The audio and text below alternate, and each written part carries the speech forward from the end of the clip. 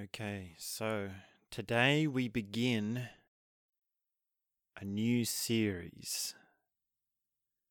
And this series is What Happened in India.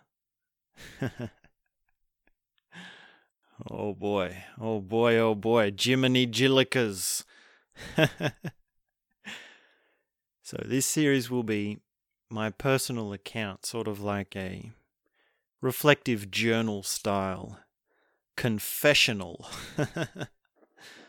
of my journey to India, my, I guess, hero's journey. The journey of no return in some ways. And I'm going to take my time with it. I'm going to sort of, as always, keep it raw, as everything that I've been doing has been basically raw and uncooked and just served up like this. So, pretty standard stuff if you've been following along with my other talking conversations. And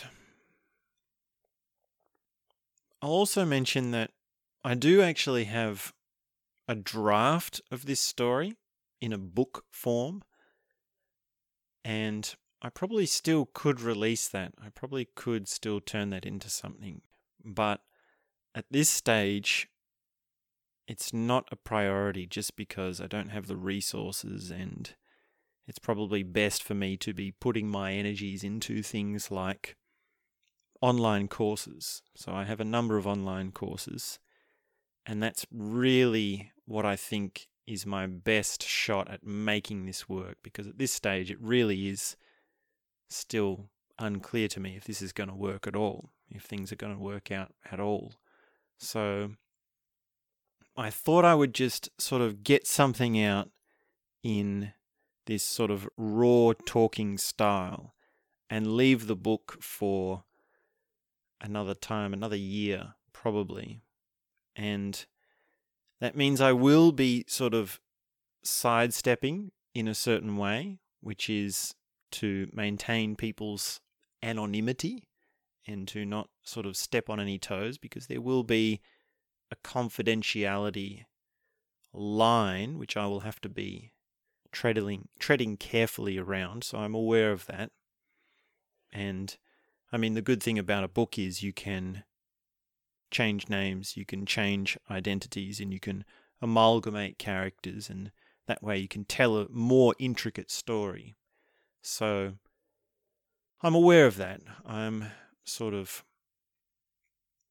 aware of the limits, and also, well, there's a freedom too to just speaking like this. There will be something very open and very heartfelt about how the story comes across like this.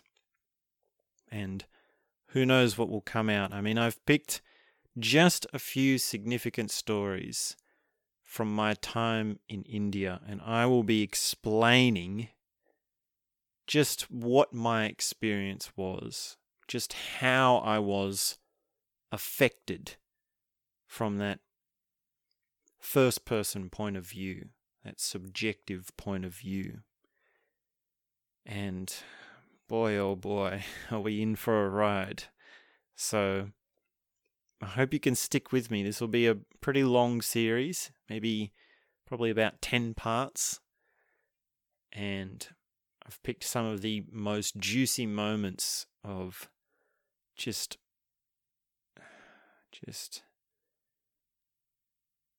life-shattering realizations. Just absolutely cataclysmically life-shattering realizations. So that's a little bit about this series. And then the last thing I'll say before we jump into the story is that I'd like to dedicate this series to a buyer. So if you're watching, this one's for you. And I know there's a very small chance that you are actually watching. It's very unlikely. but nonetheless, it's dedicated to you. I also know it's not very appropriate to dedicate like a story series to someone. It's more like if you're doing a book, then you dedicate the book to someone, right? Because a book is something significant. Just talking like this is not quite as weighty as a book. But nonetheless, I mean, I've never dedicated my other series to anyone, but I just feel that, well, I'd like to dedicate this series to you, a buyer. That is, if you're out there. So, let's get into this story. What happened in India? Oh my God, am I really doing this? What happened in India?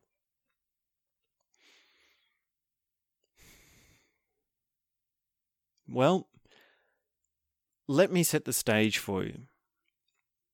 Before I went to India, I was working in a job as a burrito boy.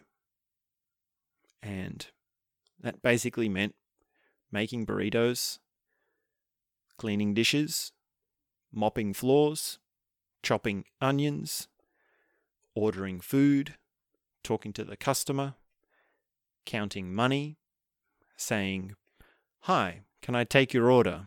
100 times a day. And I was actually regional manager along with another regional manager. So we were managing 4 fast food restaurants, these burrito stores. And as the story goes, I was actually fired from my job. And it was for a number of reasons, accumulating reasons, you could say. But one of them was actually my podcast, my actual talking on the internet. Because one of the staff members had asked, "Well, what do you do in your spare time?" And I said, "Well, I run a podcast." And they looked it up.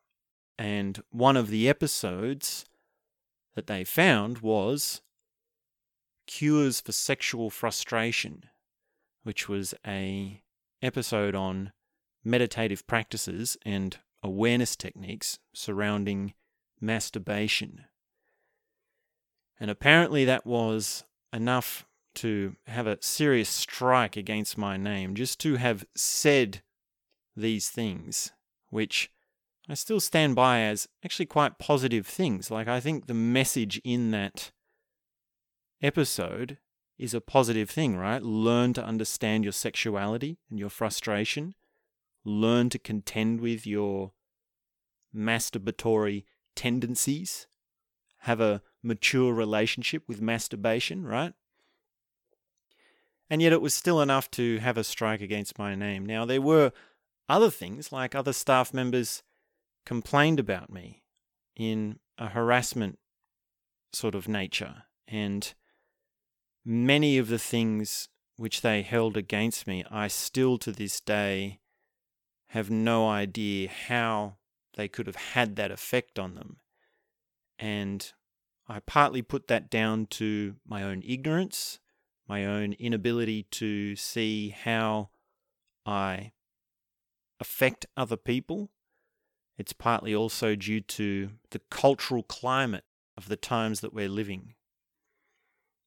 And really, I mean, it's a ball of knots. Like, why was I fired from my job is a ball of knots that becomes a tangle in my mind if I go into it too deeply.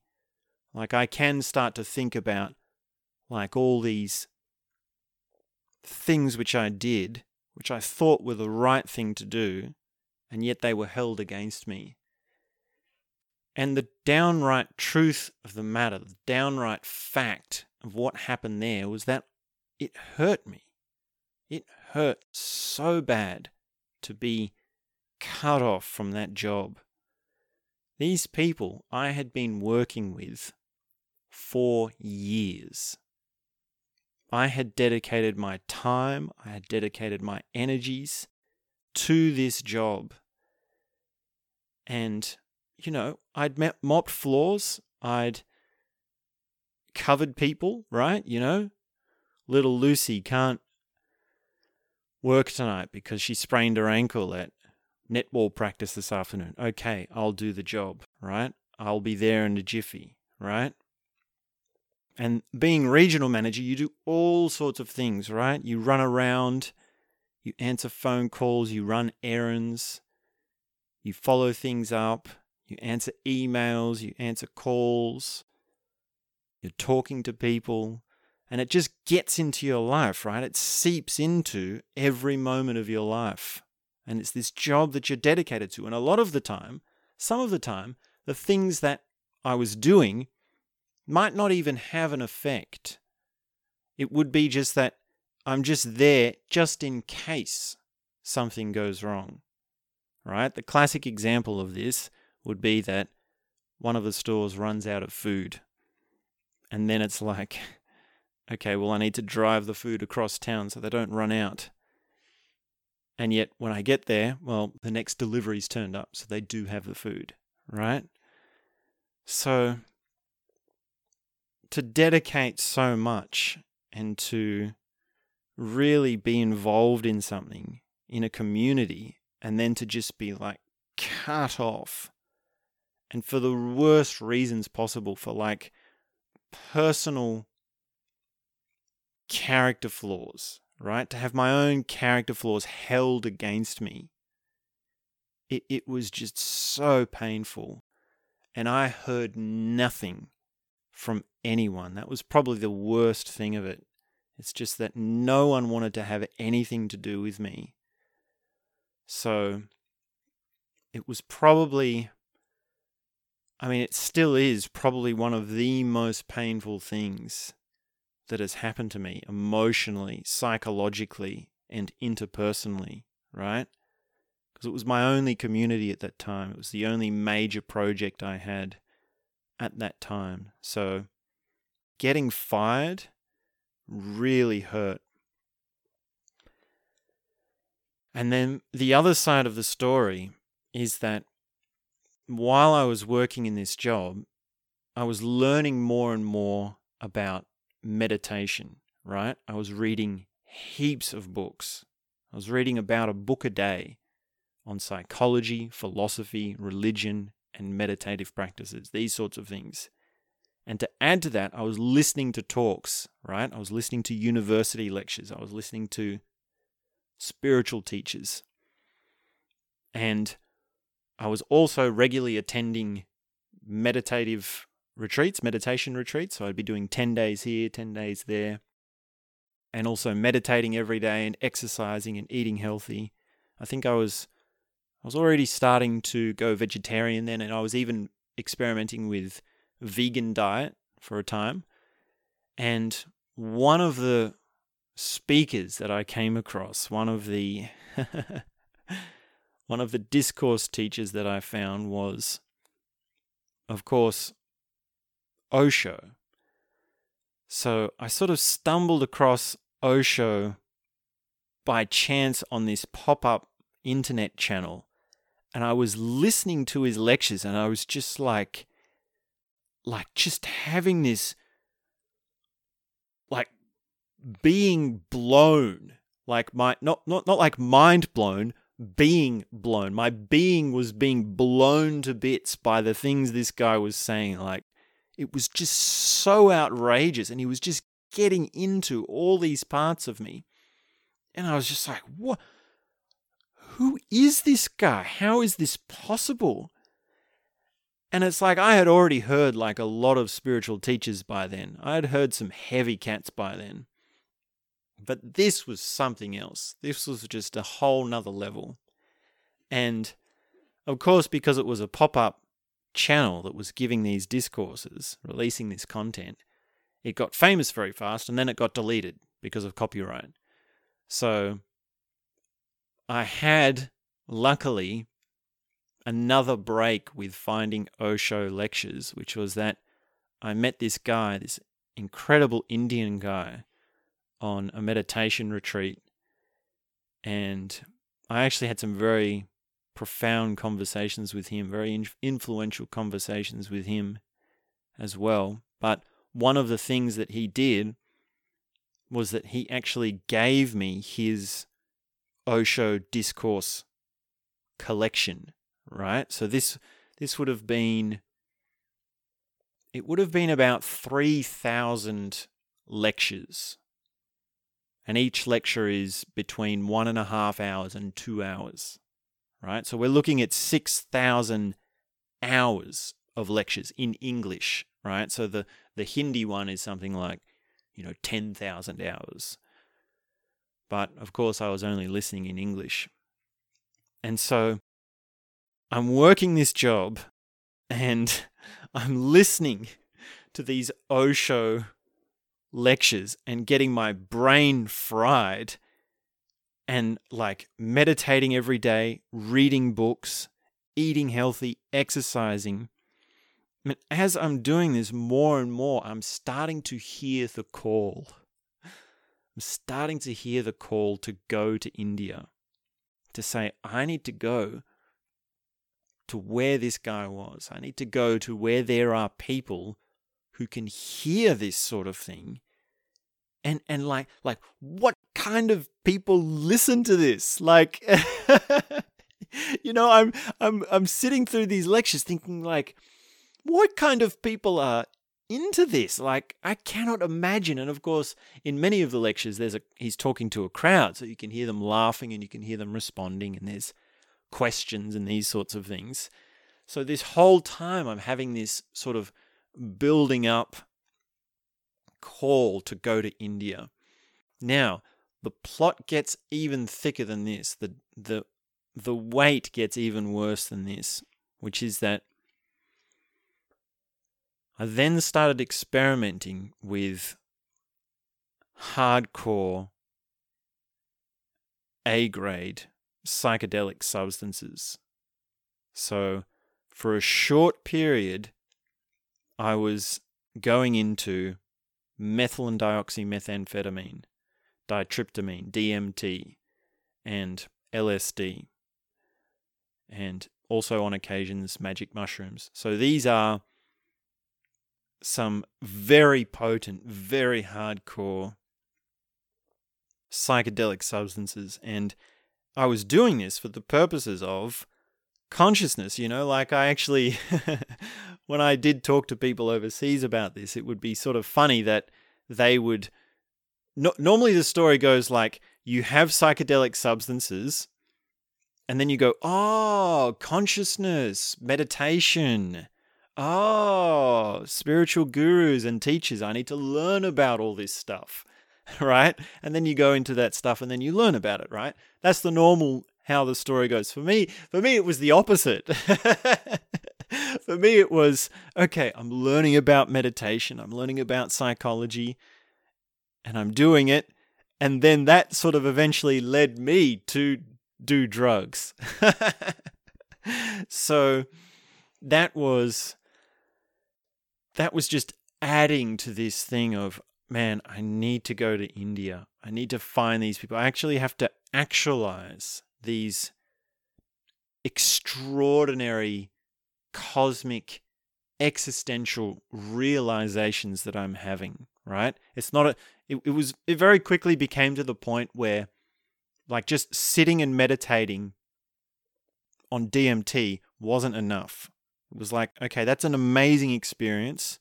It's very important insights, but I somehow need to connect that godlike experience, that infinity experience with my real life. I need to bring it back down to earth. So the calling was just so brutal. The calling was just like, man, I need to go to India. I need to get there somehow. I need to get to this place, this resort, which was Osho's resort, Osho International Meditation Resort. And I'm just thinking, how can I go there?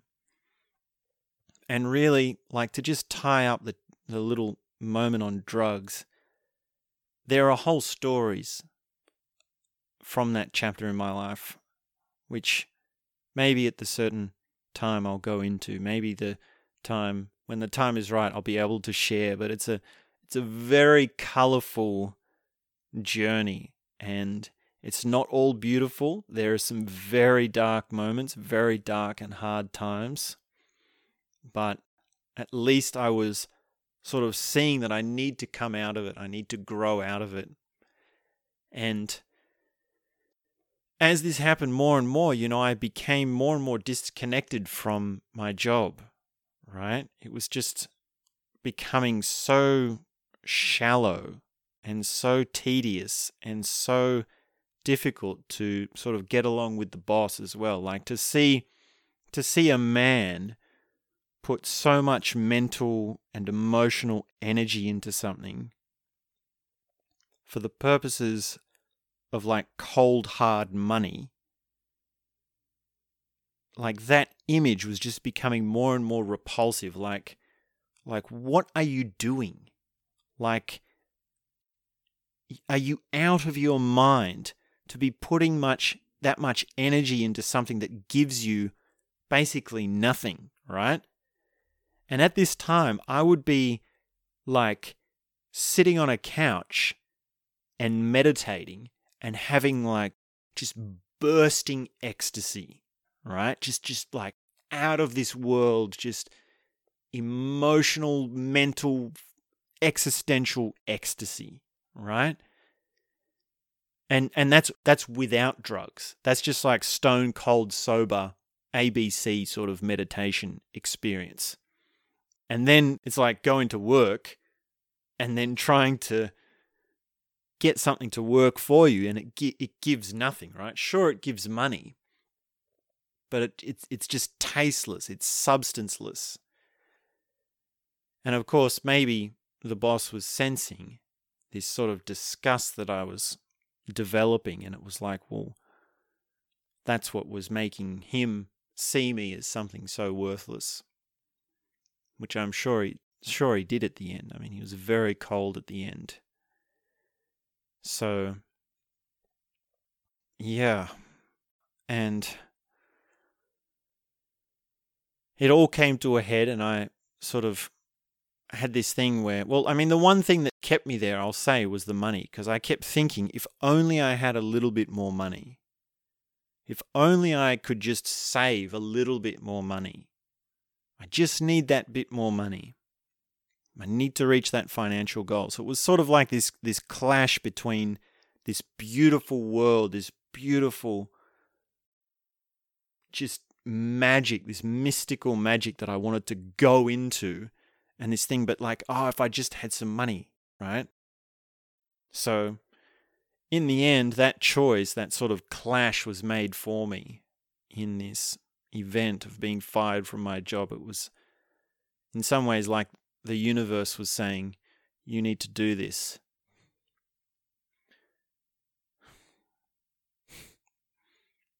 So, yeah. It's like, if you don't make the right choice, the universe will make it for you, and it will hurt. It will really hurt a lot. It'll be the hard way to do it, right? Like, if I had have just seen it for myself, I should have just quit. I should have just quit and gone and saved myself all of that emotional baggage, right? Because I beat myself up for years. Over getting fired. Like, it was just near downright impossible for me to think of myself as a good person at all. So, yeah, it really hurt. But at least one thing was good from it, which was that now I could go to India. Now I could do what I was telling myself I had to do before I died. So I had a couple of months to just sort of simmer, and then I booked my ticket, I made the arrangements, I packed up all my stuff. All my stuff went into storage. I had how much stuff did I have? I had like I had like 3 or 4 milk crates worth of stuff, along with 300 books. So it was basically a carload.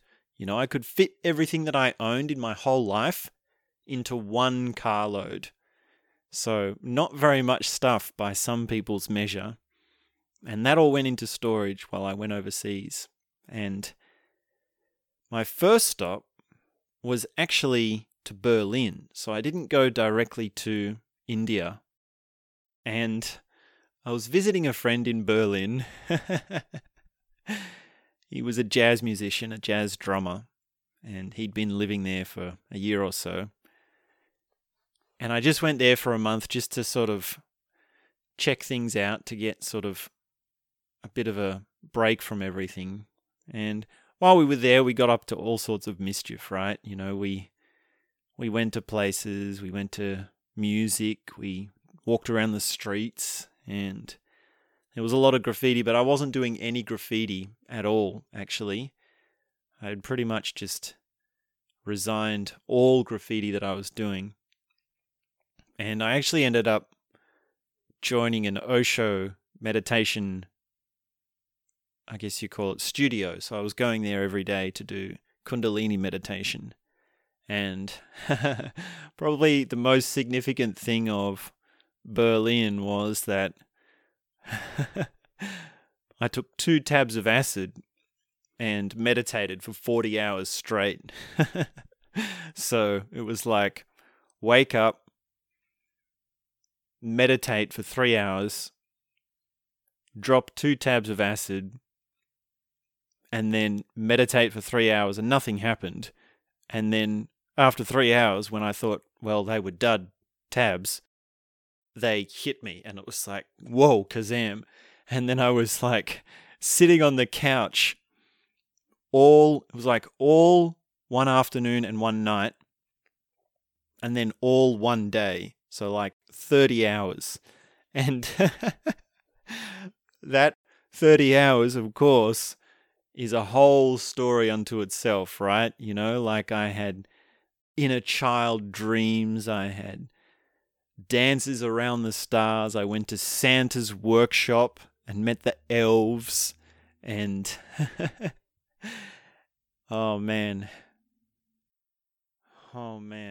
yeah, man, oh man, there was just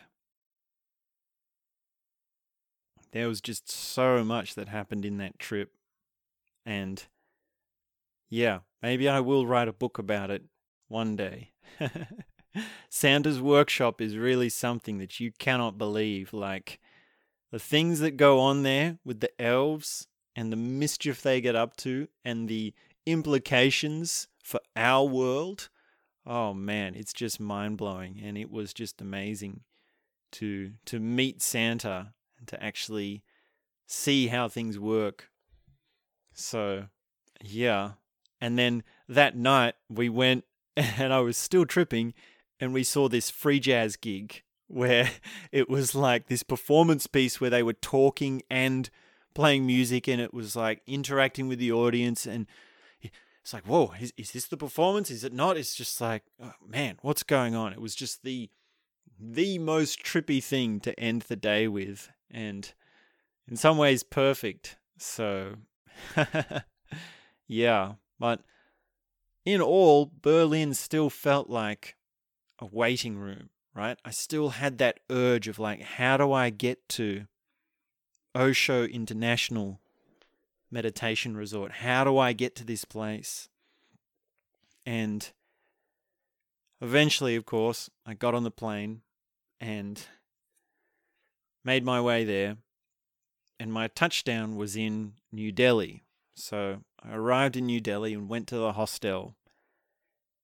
And my thinking was, I'll stay in New Delhi for 10 days just to sort of get a feel for India and just to sort of adjust to the culture, right? Because everyone talks about the culture shock, right? Because India is so different to this Western Australian lifestyle that I've been living. So I thought, okay, well, I'll be smart about the culture shock.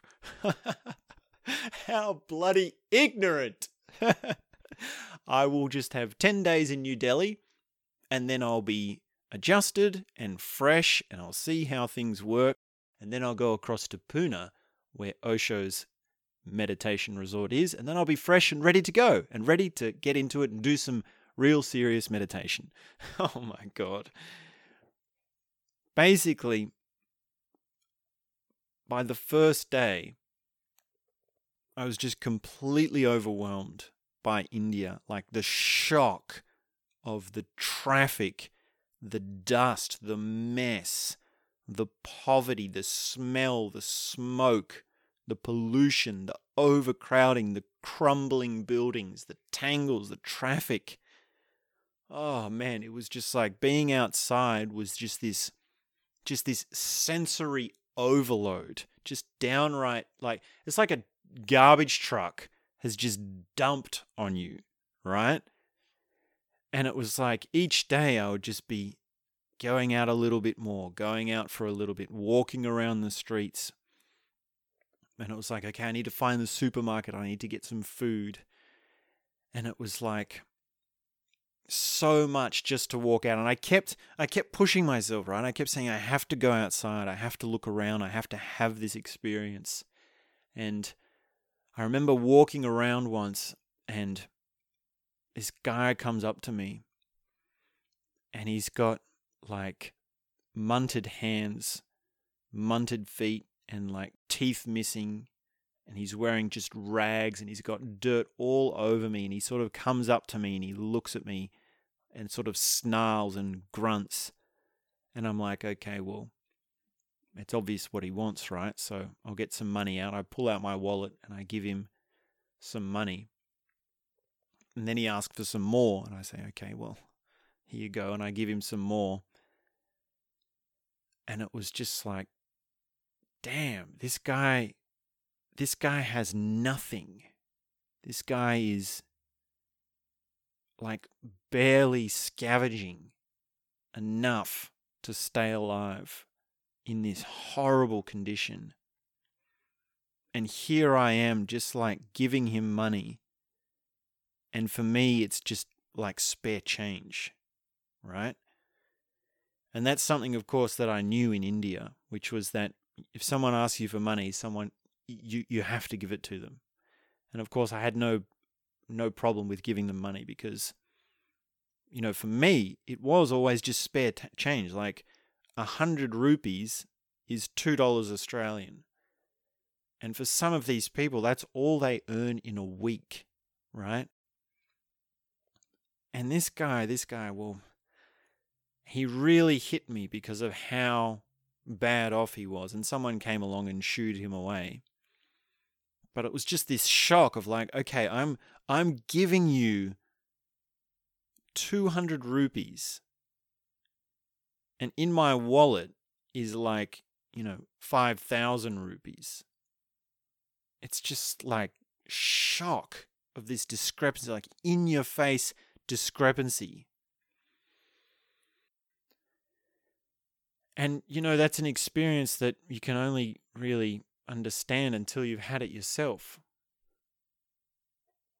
And, of course, there are a lot of different reactions with giving money. Some people, you give money and then they ask for more, and then they ask for more. Some people, you give them money and then they leave. One guy gave me some money and then he blessed me. He actually did this touch on my head and my knees, and I was like, whoa. I actually felt it, right? Like, whoo, the blessing. So that, along with just the chaos of the city, really got me. And I actually became sick when I was eating more of the food. And the majority of the time I would just have a sandwich at the hostel, right? So I wasn't really being adventurous with the food. I was really being safe with the food. But I had this meal which I got from a vegetarian restaurant, and it was like, okay, this should be safe because it's a high-class restaurant, and I can see that there's lots of rich people eating there, and it's more expensive than the street food, and it's vegetarian, right? So you'd think it would be safe, but when I got it, it was just like I don't even know what this is. I've never even seen anything like it. Like, how do I eat this sort of thing, right? It wasn't a soup, it wasn't a bread, it was just something else. Now, of course, I learned later that, well, that's the masala dosa. And that's a very common dish in India. But for me, I was like, what is it? I don't even know. So I actually ate just a little bit of it and then ended up giving it away to someone on the street who obviously needed it more than me. And I believe it was that meal that brought on the Delhi belly.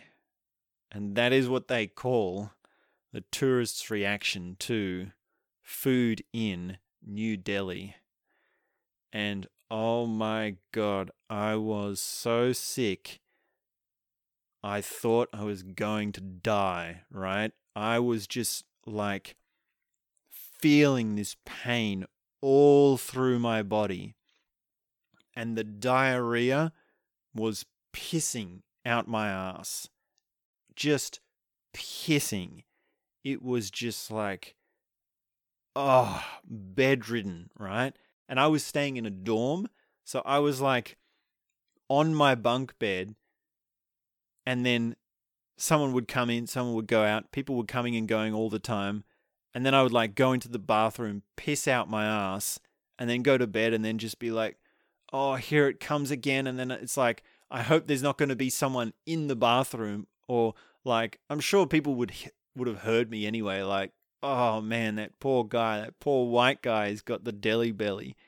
And it was just like in bed, just like thinking, am I actually going to die? Should I call a doctor?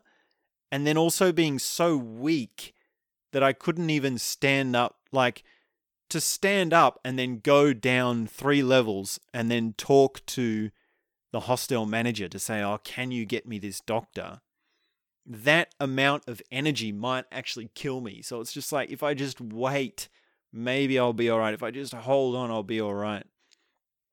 And the thing that got me through that, the thing that really saved me, was actually music.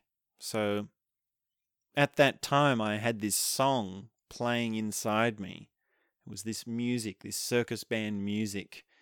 So there was still somehow a light to that, a positive side to it, but I was just absolutely bedridden. And some jolly English fellows came in, and they were like, oh, do you want to go for some beers? And I was like, well, normally I would want to go for some beers, or at least that's what I thought. In actuality, I probably just looked at him and said, no, I'm dying, or something like this. And the jolly English fellows understood. They were like, oh yeah, the Delhi belly, we understand. We had a bit of that. So yeah, and I mean, I did get a little bit better, and I was actually able, this might have been before I was sick, I was actually able to go and see the Red Fort in New Delhi. So I met this English girl, this cute young English girl, and she was actually in India by herself, brave soul, or ignorant soul like me maybe. And she invited me to go and see the Red Fort, and I thought, damn it, I'll have to do this, if this girl asks you out, you have to go with her. And I have to do at least one touristy thing while I'm here, right? So we went and saw the Red Fort, and that was the big sort of castle in New Delhi, this historical monument.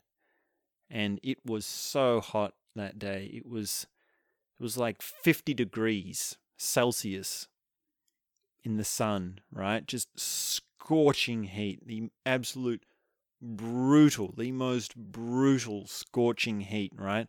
There's probably nowhere else on Earth that is hotter than that naturally. So, except for maybe at a volcano, right? You'd probably have to stand next to a volcano to reach that sort of higher level. But yeah, At least I got to do one touristy thing. And then I was in bed, just like wondering if I'm going to die. And it was coming to the end of my 10 days, and I had this choice, right? I could either extend my stay and sort of rest and recover, which would mean actually postponing my flight as well, or I could sort of muster up the strength to get on the plane and go. And in the end, I had like a bag of nuts and a chocolate bar. And that was the only food I'd had in 3 days after pissing out my ass. So I would have lost a lot of weight. And I did manage to check out, crawl into the taxi, crawl onto the plane and make the flight to Pune.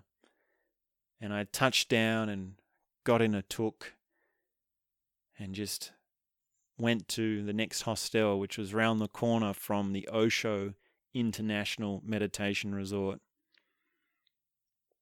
And Pune was still quite intense. It was still had that India vibe, but it was at least a grade down from New Delhi. Like, New Delhi is brutal. It is just absolutely brutal. There's just no trees, for one thing, right? Just not enough trees. At least Pune had some trees. So I realized at the end of that 10 days, if you've adjusted to New Delhi, then you're probably half dead. So maybe I, in an ironical kind of way, did adjust to New Delhi. But I touched down in Pune, and then I went to the hospital, checked in, and I thought, okay, well, I'm here. Finally, I've arrived. I made it. I have to go and see this resort.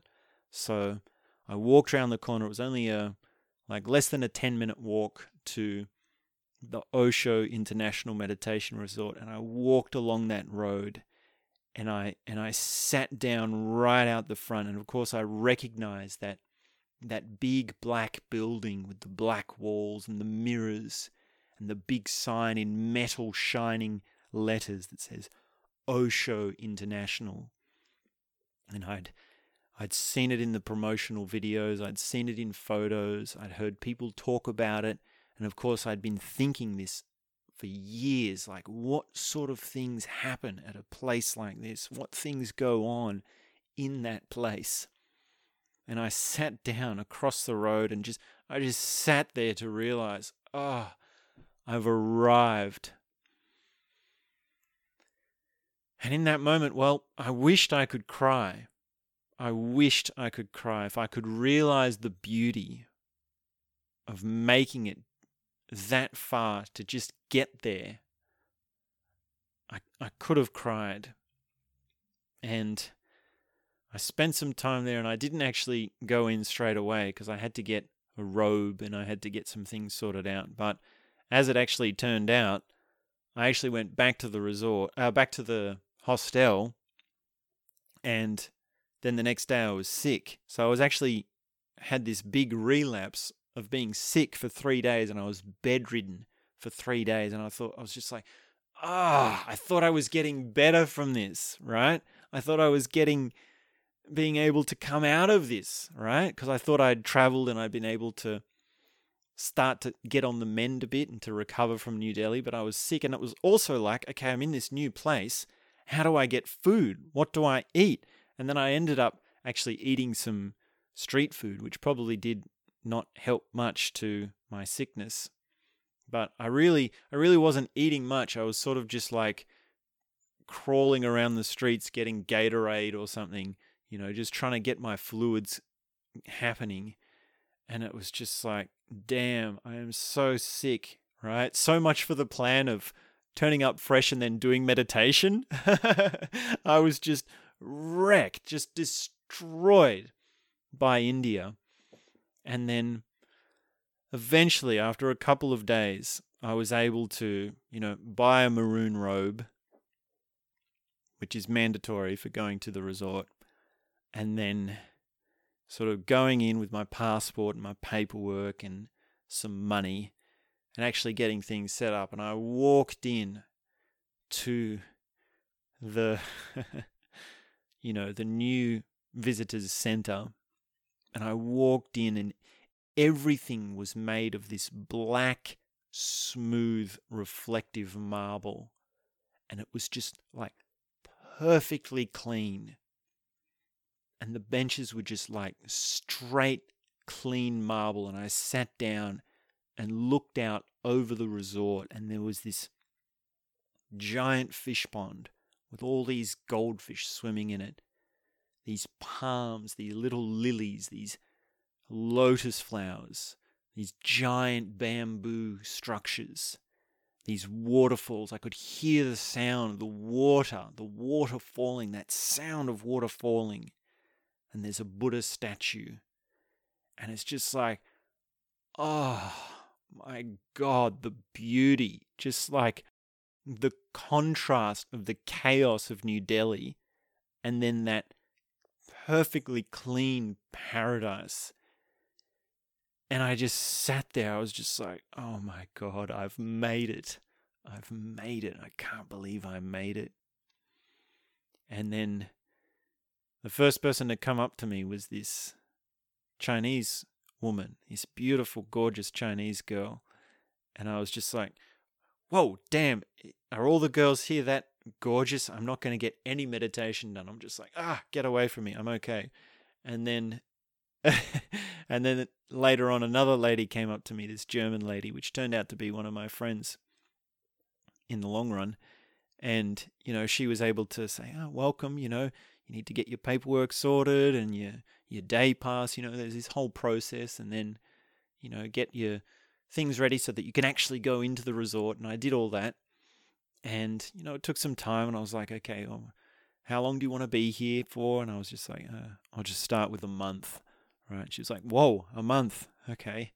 And I was just like, yeah, I got a one-way ticket. I'm going to be here a while. So, and I mean, that was probably the good thing about working in that job, right? Because I had some money. I had enough money to be able to travel for about a year. So that was at least one good thing. Apart from all the emotional and mental suffering, then at least I could do this. At least I could actually go for it. So I was going to make the most of it. I was going to go deep. And I remember when I walked in, I walked through the front gate. And the first thing I saw was a peacock standing on a waterfall. And I was just like, what? Why is there a peacock standing on a waterfall? Whose idea was this? And it's just like perched right up there. And there's like a waterfall going down, and everyone's wearing these maroon robes, and it's like white marble paths, and there's these branches, these paradise trees all around, and I'm just like, what? Just like, I am in it. I have entered. And then, of course, from there it unfolded. Like I was just walking around, and there was these black marble buildings. All the buildings were black, smooth, clean marble buildings. All the paths were white marble. There was all these trees, and it was like, wow. And I went over to Buddha Grove, which is this big amphitheater made of white marble. And I realized there, Buddha Grove, there's the platform. And I actually saw the platform. I was just like, okay, so that's the exact platform that Osho sat on while he was giving the discourse lectures that I had been listening to, right? That's where it actually happened. That's where it actually happened. And there was like, pop music blaring out these speakers and people dancing. And I walked on deeper, and it was like, okay, here's the Multiversity Plaza, right? This is the mystery school where you do all the consciousness techniques and the awareness courses. And the Multiversity Plaza is this big glass pyramid. And of course, I'd seen it in photos. I'd seen it in the promotional videos. But then to actually see it, I sort of wanted to like kneel down and be like, oh, something like this. It was just like the Multiversity Plaza, the mystery school. The mystery school. I'm at the mystery school. I found it. And then, there's a cafe with people sitting around drinking coffee and, people smoking in one corner. And then I'm just like, wow. And I keep walking around and there's all these buildings and they'd be called like Osho House or Jesus House or Lao Tzu House. And, it's just like, man, I am in it. And so, yeah. And then around in another area, there is the swimming pool, right? So this is Osho Basho. And then there's another cafeteria, which was actually, when I arrived, closed because it was being renovated. It was being fixed up. So, yeah, to sort of walk around and then the best part, the most incredible part was to actually go across to the other side. And all the while I'm looking at this place and just seeing like, oh, I've seen that in photos. And then seeing like, whoa, it's so different in real life. But the most grand thing was to turn up and see the meditation hall, right? To walk out and to just like have the trees parting and to see this giant marble pyramid just rising out of the water. It was just like, oh man, what a place to be. And that walkway, right, where you walk across the water to go in and then the stairs go up to the side into the pyramid was just like, oh, it was another one of those moments, right? It was like, oh, it's like continuous moments like this. And it was just like, damn, I've made it. I've entered. And yeah, I mean, my plan for the first little while was to just suss it out. And it took me a while. It took me a while to get with the program. And basically for the first 2 weeks, I didn't talk to anyone. Maybe even longer, maybe 3 weeks or 4 weeks. I was just sort of like having the standard day pass and then just going to the standard ABC meditations, right? Like dynamic meditation, Kundalini meditation, Nada Brahma meditation, chakra sounds meditation, these sorts of things. I was just like, okay, how do I do this? How do I get there? And it took me a good month before I would actually start to talk to someone and sit down with someone, right? And at least I was there, that moment of sitting out the front on the side of the road and just sitting there. I'm sure if someone saw me, they would be like, oh, who's he waiting for? Sort of thing. Maybe not. Maybe in a place like that, they're used to having people just need a moment to take it all in. So, yeah. And like, what a journey it was. Like, I remember stepping off the plane and just having my foot fall for the first time in India and thinking, this is where it will happen. This is where I need to be. This is where I've been yearning to come. And this is so significant. This is so important. And to just arrive was such an adventure. It was such a journey. I felt like, wow, what an achievement just to be here.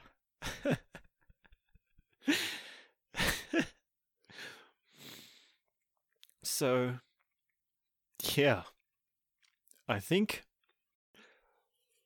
that's probably enough for this chapter. I think we'll leave it there for today. So that is chapter 1 in the series.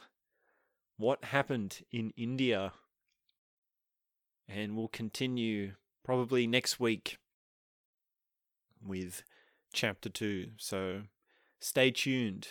Thank you very much. I'm going to go and get a tissue because I really need a tissue right now. I actually don't have any handy, so I have to get some tissues. So thanks very much. Tune in again, and we'll be back soon with more.